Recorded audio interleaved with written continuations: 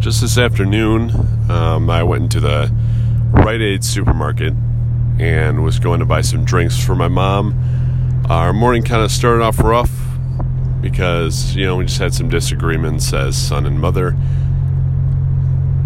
So today I went shopping for my job and had to buy some stuff for camp and whatnot. After that, I went to the Rite Aid supermarket, like I said, and went to get in to buy my mom a couple drinks because it's a hot day, and just wanted to apologize, for this morning.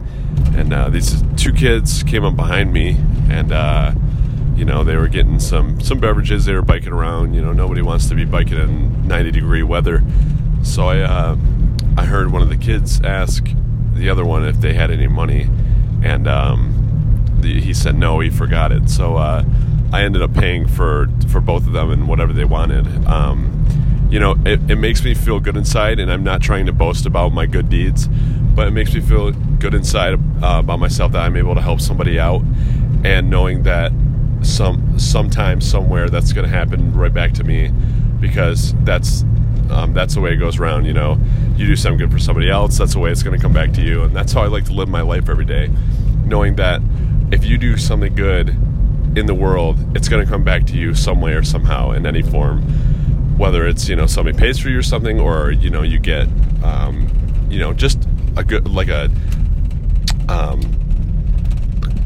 somebody tells you good job or something on anything, and it just makes you feel really good inside about yourself, that knowing that you're a good person, and that you can live every day with your head up, and it makes me feel good knowing that I can do that.